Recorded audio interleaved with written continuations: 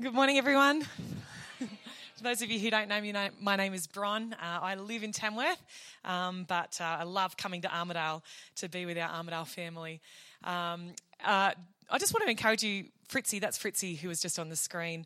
He is about 21, I think, maybe 22. When he was 17, after youth group one night, a few went skateboarding, and he just decided to try around the corner, and he didn't have a helmet on, and he fell and hit his head and ended up with a brain injury and in hospital for weeks and weeks, and has a massive scar. I don't know if you could see it on there, but actually lost sight in his left eye altogether and about 50% in his right eye, and it's phenomenal. He's an incredible barber. You might not want to trust him after me telling you that, but he's actually really amazing and blessed. But he's praying and fasting during these 3 weeks for his sight to be restored. And so I would ask if we could all join in with that and join our faith with his. He's a young man, he can't get his driver's license. Obviously his life is massively inhibited by that accident, but he's saying, no, Lord, I submit it to you, I'm trusting you. So can we pray for that now?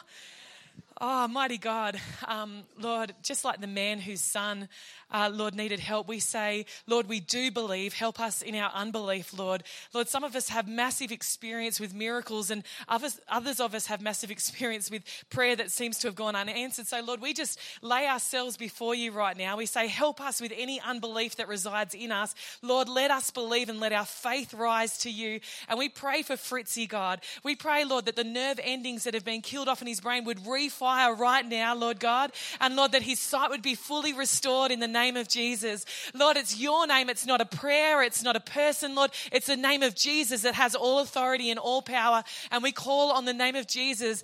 Lord, have compassion on Fritzy, Lord, and move in his brain and in his eyes in the name of Jesus. Amen. Amen. Amen. Amen. All right. Well, when I was about 10, I think, I watched the movie Burke and Wills. Anyone seen Burke and Wills with, who was the famous guy in it? Nigel Havers and Aussie, Dinky Die Aussie. His name escapes me. No, Paul Hogan, I wish. No, unfortunately. It was, anyway, some guy. Yes, Jack Thompson, thank you very much. But I've only really got one scene that I remember from that movie, and it's Burke and Wills, and they see, just like you do on a really hot day, not in Armidale, but in Tamworth, on the horizon, on the hot road where the condensation comes along, and you're like, there's moisture over there, and they're in the desert, they're exploring. They're the people that in 1860 to 1861 tried to travel from Melbourne to the Gulf of Carpentaria and lost their lives in the process through starvation. But they're there, and their lips are cracked, their skin is dry, their hair is disheveled, they have no shoes, everything is tattered and awful, and they see the moisture in the distance and the relief that comes on them, and then obviously they run and find that there's nothing there to be found. It's just a mirage. It's this awful just scene of desperation. And then contrast that with when you're a kid and you're going through the bush and it's a stinking hot day and you come across a real water hole. And now in Tamworth, they're brown. In Armidale, they're clear. But beautiful flowing water holes. Mark might not go there because of the eels, but the rest of us would go and get in that water hole and splash around and be rejuvenated and revitalised. And just the fun as a kid that you had in the water holes. I remember as a kid on our farm and the neighbours' farms, I would just go and I could not see below the surface. There was, without the shadow of a doubt, animal carcasses at the bottom of those dams. I didn't care. Get amongst it. There's probably heaps of minerals for me in that water to be able to swim in. The idea of a fresh, revitalising water hole. And yet there's something in between that I'd love us to look at this morning. We're going to where the people of Israel were through the desert. The people of Israel had been in Egypt for hundreds of years, enslaved. They come out. It's a mighty work of deliverance. There's no fighting. There's no battle that they have to usurp and overcome the establishment. No, they just walk out of that place. They camp at a place called Succoth, but because it was the start of the journey, it didn't Succoth too badly, and they kept going, and they got to Etham, and then they camped at Migdol, and then they hit up against a sea, and at that point was where the Egyptians, it was 3 days, and they looked around, and all their grieving. There's this horrible scene in the Bible of the people crying for their children as the children of Israel are walking out. They've now grieved their children. They've gone, okay, well, it's time to bury them. Who's going to bury them? The slaves. Oh, the slaves. Let's get the chariots and go get the slaves to come and bury all our dead. And so they go, and you might know the story that the sea parts. It's what we just sang. He turns seas into highways. The children of Israel pass through the sea, and the chariots that follow, it folds back on them, and they're never heard from again. And then they get to the desert. They're out in the desert. And 3 days they're in the desert. Verse 22 of Exodus chapter 15, it says, Then Moses led the people of Israel away from the Red Sea, and they moved out into the desert of Shur. They travelled in this desert for 3 days without finding any water. When they came to the oasis of Marah, the water was too bitter to drink. So they called the place Marah, which means bitter. Then the people complained and turned against Moses. What are we going to drink? They demanded. So Moses cried out to the Lord for help, and the Lord showed him a piece of wood. Moses threw it into the water, and this made the water good to drink. He then laid out some expectations, and then in verse 27, after leaving Marah, the Israelites travelled on to the oasis of Elim, where they found 12 springs and 70 palm trees. They camped there beside the water. So we have the idea of a mirage that is off in the distance that has the promise of water and nothing there. Then we have the idea of water that promises and looks good but is too bitter and is unpalatable. And then we have the water of Elim. And I wonder, as we have our focus for this year, as the Chapel Collective, as Armidale City Church, that as we look at this and becoming an expansive, pioneering Acts 2 church and our focus on watering holes this year, and you've got no idea how hard it is to not switch between water holes and watering holes. We actually worked on that, asked a few people. They said, you can't say water holes because that makes everyone think of the Lion King. And what's so special about a water hole? And so we went with watering holes. I'll tell you when we get there. No, okay. Disney. Keep preaching, Bron. And so watering holes, if we're to be watering holes, the question would be this morning, what kind of watering hole are we going to be? Let's pray. Lord Jesus, what kind of watering hole do you want us to be? Because, Lord, we want that.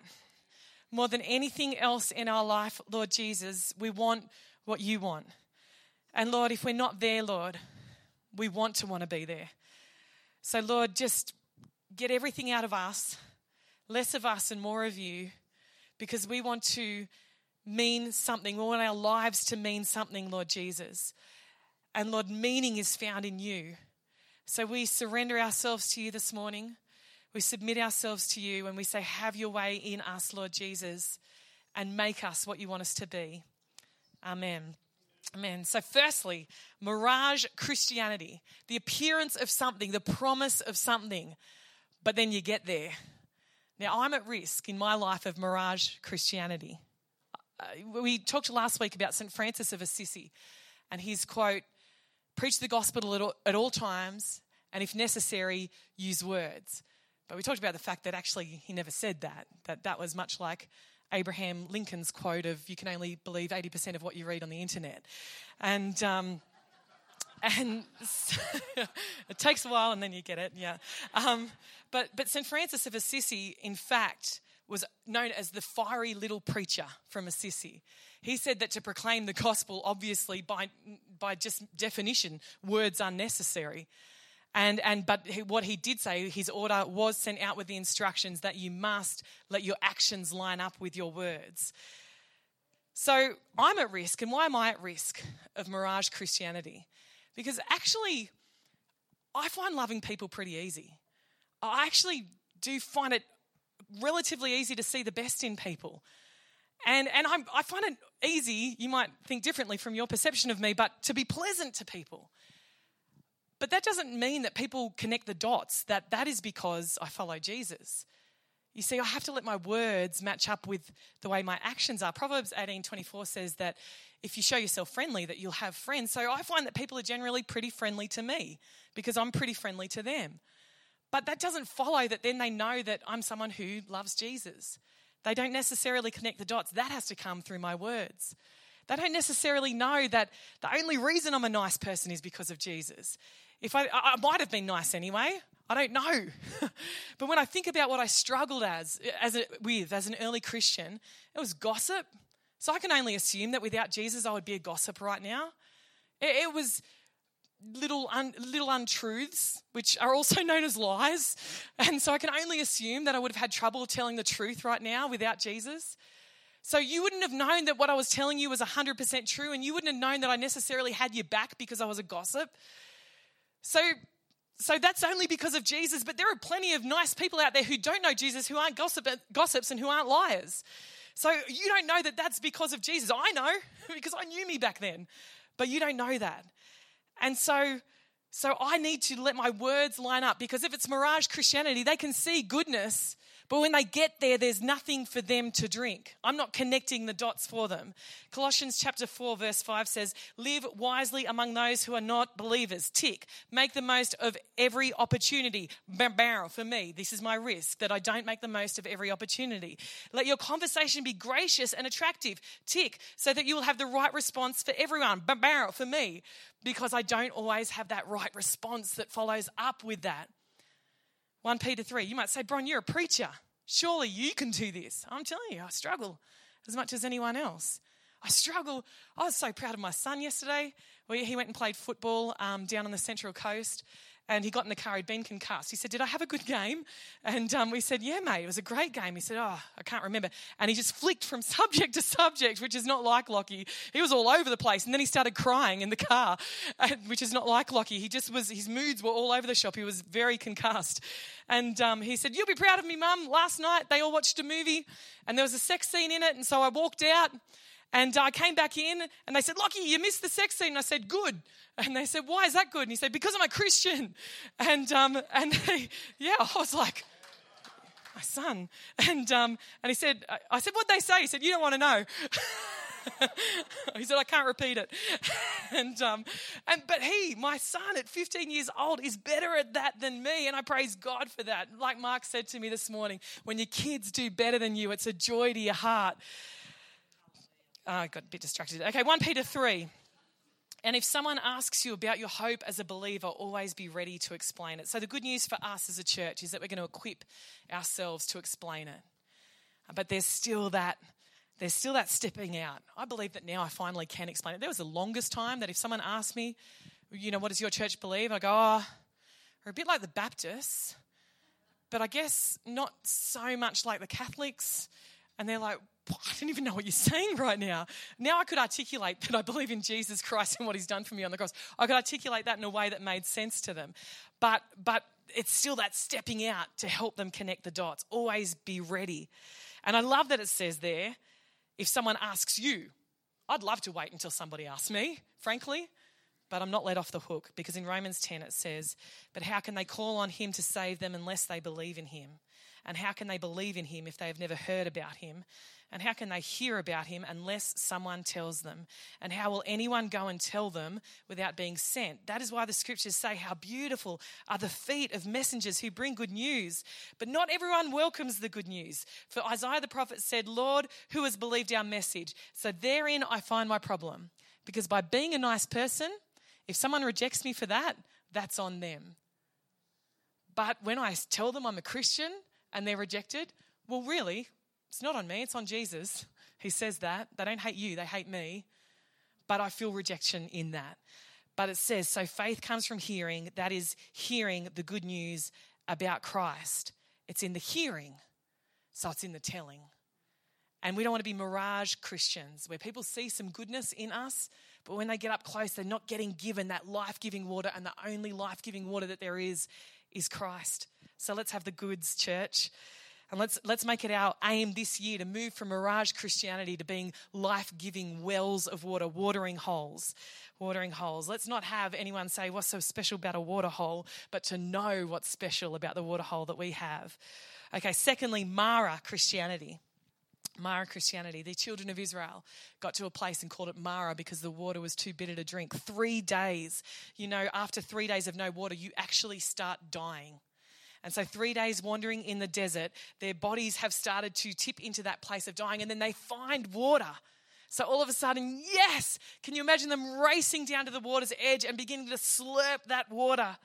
and immediately reviled because it's too bitter to drink. Have you ever had salty water?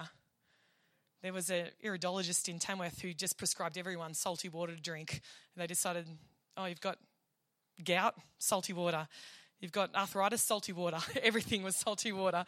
And so there was a while there that lots of people were putting salt in their water and drinking it. It's so bitter, it's so awful. Your body, your stomach, I don't think, can handle it. There's something about it that it reflexes. Bear Grylls had a remedy for it, but we won't go into that this morning. You see, the water was bitter. And this morning, you are the medium. There's nothing wrong with the water, but it's what it's flowing through that might have an impact. And in this place, in this area, you've got what's known as the Great Bitter Lake and the Small Bitter Lake, and people don't know if that's where the waters of Mara were, or they're just the brackish fountains that are everywhere in that region. It's because of the salinity of the basin that's in that region. And so the water was fresh, but the salinity of the basin affected the water. And in that region is the Suez Canal. And in 1967, starting with the Six-Day War, the canal was blocked off for 8 years. And so that caused the salinity of the water to just massively increase because now there was no free flowing through that place. And so the medium got saltier and saltier, which then affected the water as it got saltier and saltier. There's nothing wrong with the water in us, church. But water is always affected by the medium that it's in. So you are the medium. I am the medium. And we read about a medium in a little book of Ruth, which is kind of wedged between Joshua, where there's a military campaign, and then Judges, where there's a theocracy and there's leadership rising up to help out the people of Israel and establish them. And then this little transition book before we head into, the autocracy that starts with Saul in 1 Samuel, etc., and that transition. And in Ruth, it's a great little book, a great little story. It's a great one for Valentine's Day, actually. So go home and read that. But I'm not talking about Ruth this morning. I'm talking about Naomi. Naomi had moved from her hometown, her home place of Bethlehem, and gone to Moab because there was a famine. She'd gone with her husband and 2 sons.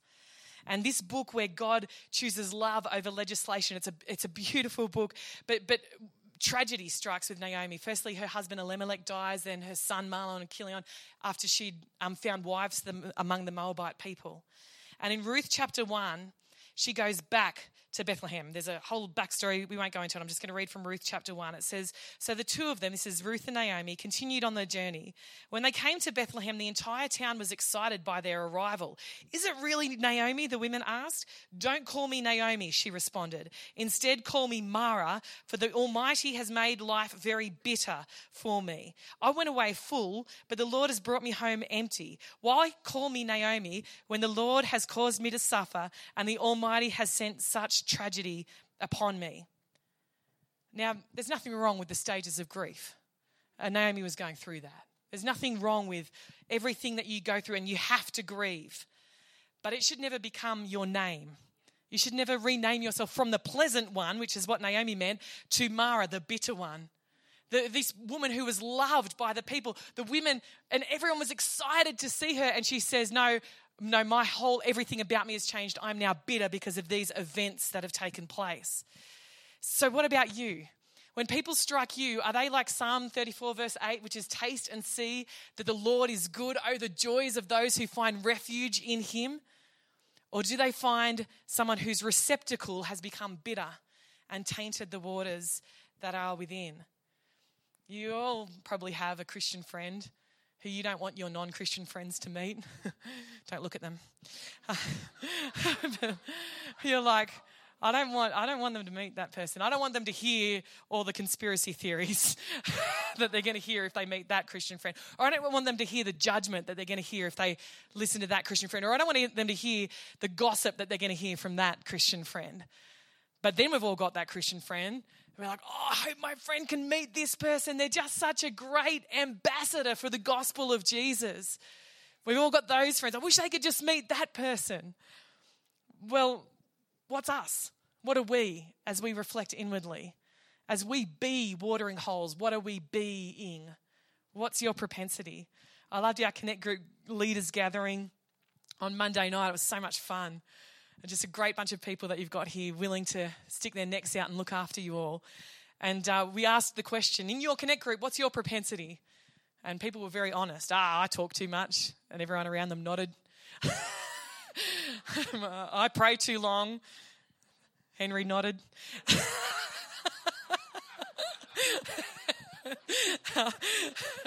It was so great. It was vulnerability. Oh, it was supposed to be confidential. Dang it. Sorry, guys. But it was great fun. And people just owned their propensity. So church, as a Christian, as a follower of Jesus Christ, what's your propensity? What does your receptacle have the propensity to be tainted with? Is it gossip? Is it negativity? Does the beautiful, living, life-giving water get filtered through this whinging, complaining, moaning receptacle that taints the taste of what comes out the other side? What is it that taints your receptacle? Let's be aware and let's submit it to Jesus. Let's not be those of Mara Christianity. What makes a difference?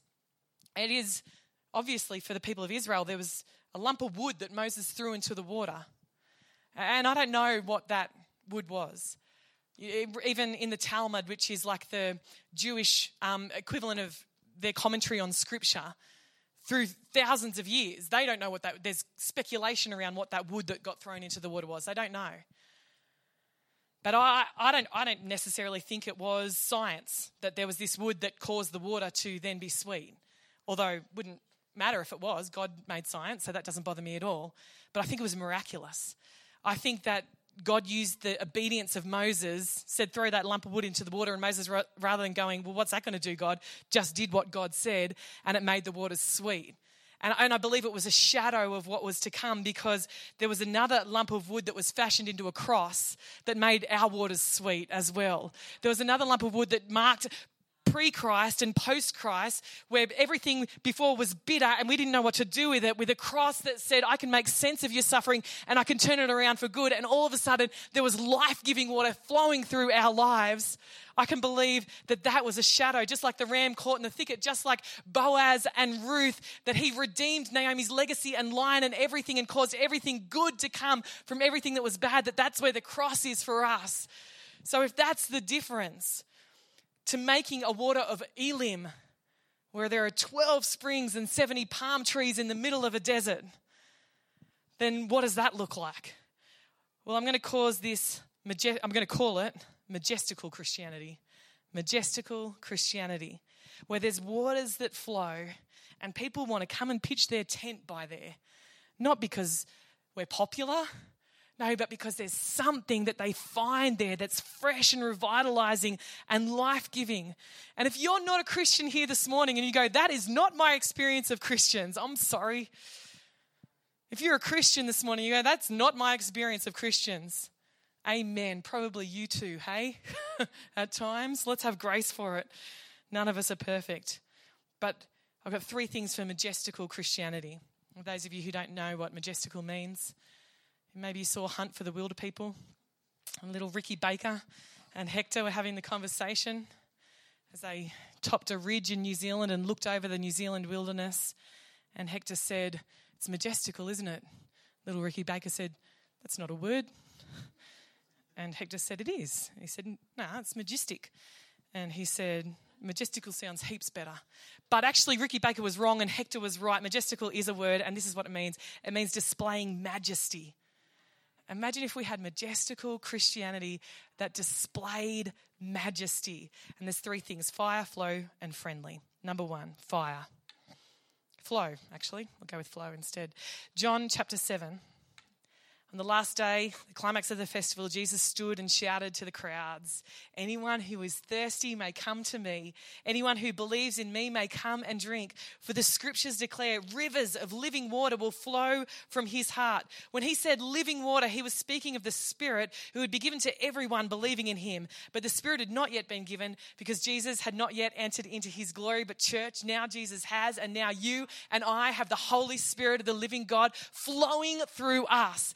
And it's vitally connected to that flow, the flow of the Holy Spirit through us, that he cleans out the dross, that he cleans out the sediment at the bottom of our hearts. And he says, I want the receptacle to be beautiful and fresh. I want love, joy, peace, patience, kindness, goodness, faithfulness, gentleness, and self-control to be the hallmarks of your life as the Holy Spirit flows through you. The flow of the Holy Spirit. We need flow for Majestical Christianity. We can't do this on our own. We cannot.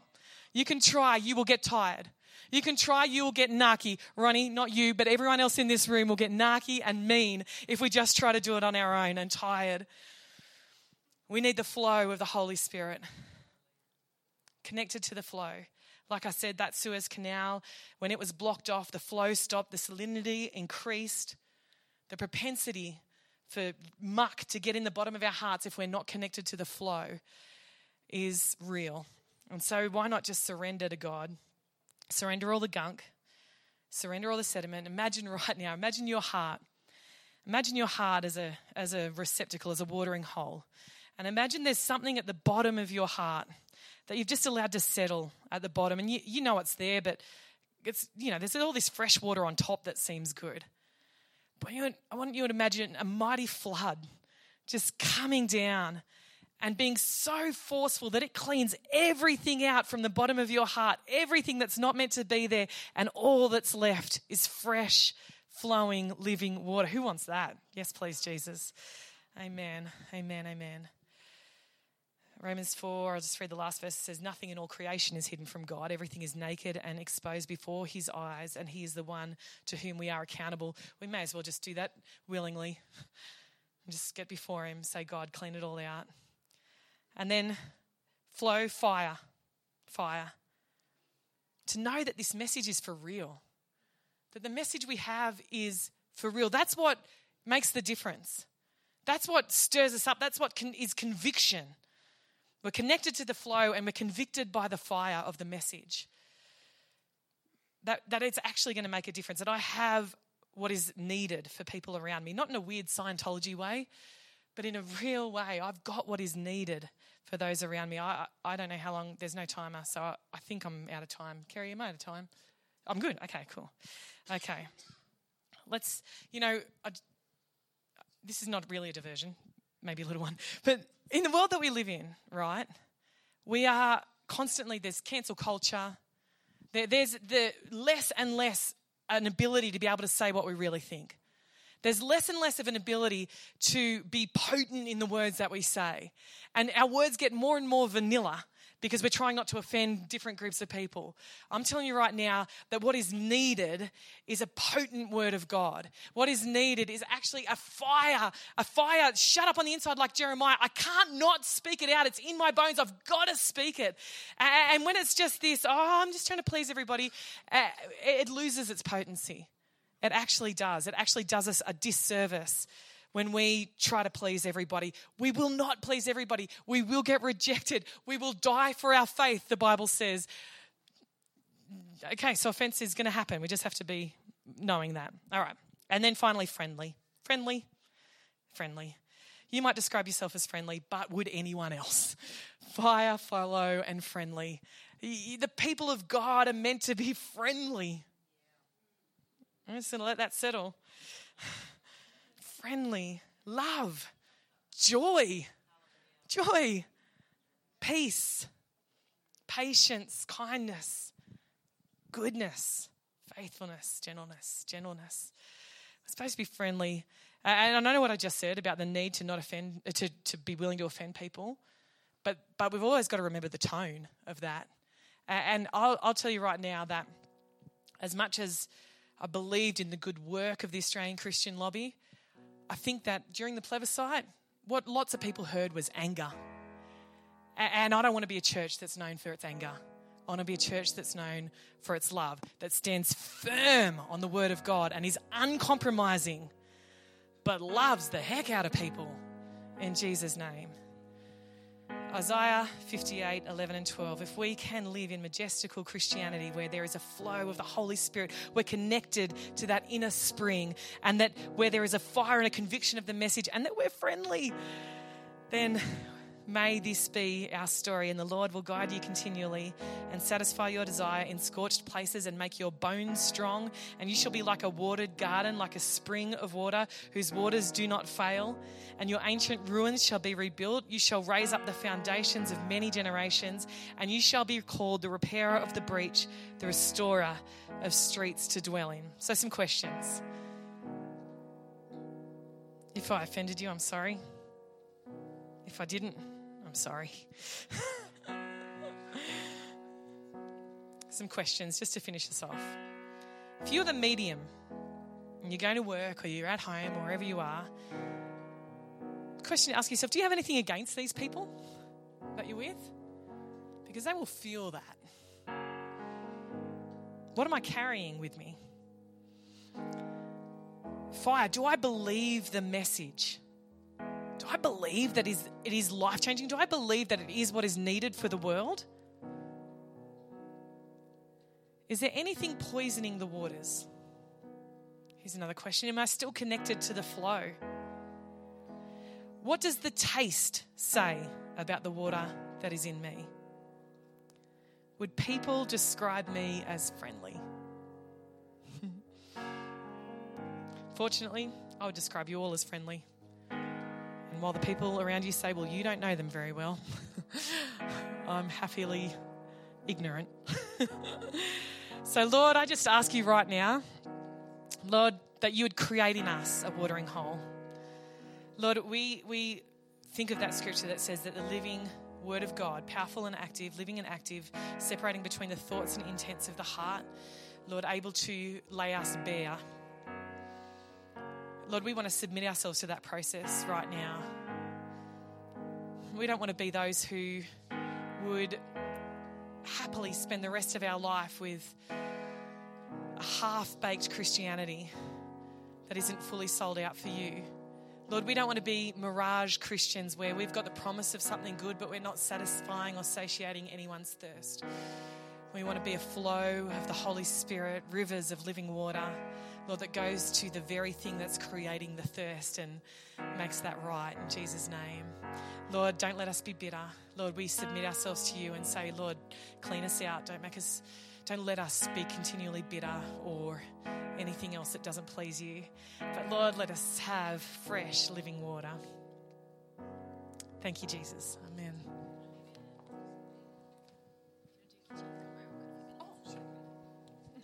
Amen. Thank you so much, Bron. That was wonderful. Thank you. So we do a thing here called Continue the Convo, and it's just for a few minutes preceding the service, and all it is if you have any questions today for Pastor Bron, you can actually text them through, and the number will be up here on the screen. So I've got a few already. Are you ready? Yes, good. Okay. So you talked about the effect of the vessel on the bitterness of the water, on the taste of the water. What are some warning signs that the vessel is not what it could be? I think that kind of showed up in my questions, because I'm always preaching to myself as well. Do I have anything against these people? I think is a big one, is when you walk in and your love is not the prevailing emotion. Now, I know we're all moving into that, and that's what God is teaching us. But when it's like this, I'm holding back, or I'm nervous that something is coming at me, that shows that there's a trauma in the past, or there's something that has created that hesitancy in us. And as much as we need to be wise, and it's one thing to forgive, it's another thing to trust again. It's also to think of the way that Jesus is with us and how he never holds himself back from us, where he's not like, no, you rejected me yesterday, so it's going to take some time, and to try and emulate him and just rush back in with love, again with wisdom, because we're not Jesus, we're humans, but to try and go, oh, what is it? What's that I'm feeling when I walk in the room, and try to deal with that. Yeah. So just really quickly, for people who might not have heard this before, can you talk about emotions and the role of emotions and their information? Yes. So emotions, there's nothing bad with an emotion. Isn't that good news? All the men are like, no, tell us that there's something wrong with emotions. Men think there's only two emotions. I'm frustrated or angry. But I'm hungry. Yeah, I'm being facetious, but obviously emotions are just information. There's nothing right or wrong about them. If you feel sad, there's nothing wrong with that. If you feel disappointed, there's nothing wrong with that. But it's just information for you. And our feelings don't rule us. We rule our feelings. They're not our master. We're their master. So we look at that. We take stock.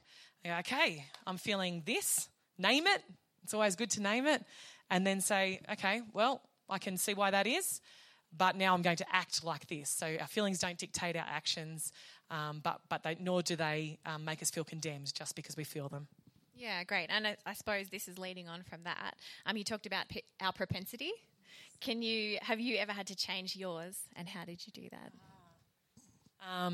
Constantly, I think. Constantly. I'm very self-analytical, so I I was so glad to find out that emotions were just information, because I would treat them as right or wrong. If I had a negative perceived emotion, then I would go, there's something wrong with me, I'm not living in the victory of Christ, or whatever it was. So that was such a good thing for me. But I'm constantly trying to assess my propensity, probably over-assess my propensity. It can be anything on any day, Kez. Yeah, so can you just run us through, what kind of choices do you make? Where do you go from there? A good recent one is just coming back to love. Love is patient, love is kind, it does not envy, it does not boast, it is not proud, it is not rude. It believes the best, it rejoices in the truth, it does not rejoice in evil, always protects, always hopes, always perseveres. So when I was 20-something, a preacher gave us all little cards to try and remember that on the card, and said, if you just do this one thing for the rest of your life, you'll be doing really great. So I put it to a song. Love is patient, love is kind. Where's Andy? Oh, he's missing my song. He hates it when he misses my song. He walked out deliberately. He knew it was coming. He knew it was coming. Yeah. Love is patient, love is kind. So I remembered that. And then I don't know what happened with it, as things do. Other things took its place, and other things were important at the time. And then just recently, I realised that with a certain situation, you guys always get the most vulnerable. With a certain situation, I was always assuming the worst of this person. And everything that they did fed into my case against them. And so then, God grabbed me with this scripture about love, and particularly about the always protects, always trusts, always perseveres. And so then I just had to start going, I'm believing the best. What's that circumstance? It's not feeding my case. It's not building my case. I'm telling a different story, and I'm going to believe the best. So that's language that I use a lot, is telling myself a different story. Yeah, that's really good. And this next question is somewhat related as well. Can you just describe someone? You talked about flow, fire, and friendly. So what are the habits and choices of those kinds of people? Definitely, and I think it's why I put flow first, but accidentally went to fire first in the message, was that connected to the vine. People who really are able to operate in this in a consistent manner are connected to the vine. We all know really great people, but you get them on a bad day. I know this is all of us, but there are some people that have more bad days than others. And they're really great. On their good days, they're awesome. And you want them on the door. And on their bad days, you want them in, I don't know, the sound desk. Just kidding, guys. What do we do? You're the best. You guys are the best. Thank you, Roland. Thank you, Steve. But they, so I think that part of that is being connected to the vine, because when we constantly have the door open to his vine life flowing through us, then it's not on us all the time. When it's on us, we get tired, we get depleted. During 21 days of prayer and fasting, we get really tired and really depleted. But if we remain in Christ, if we abide in Christ, it's why he, in his last address to the disciples, he knew that they would need to abide in him.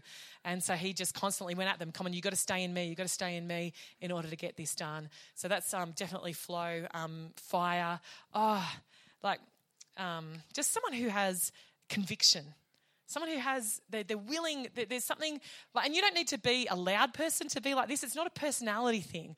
It's just a resoluteness. Like Charmaine, she always gets mentioned. But the person who, at least in in appearance confrontational, and least I would never imagine you with a placard, Charmaine, down on the street and shouting for somebody's rights. But the conviction in you is unmistakable, and that fire in you is unmistakable. So that's all we're talking about, is just this conviction that the message is real and that there's a fire on the inside. And then, friendly kind of just flows out of those two, I think.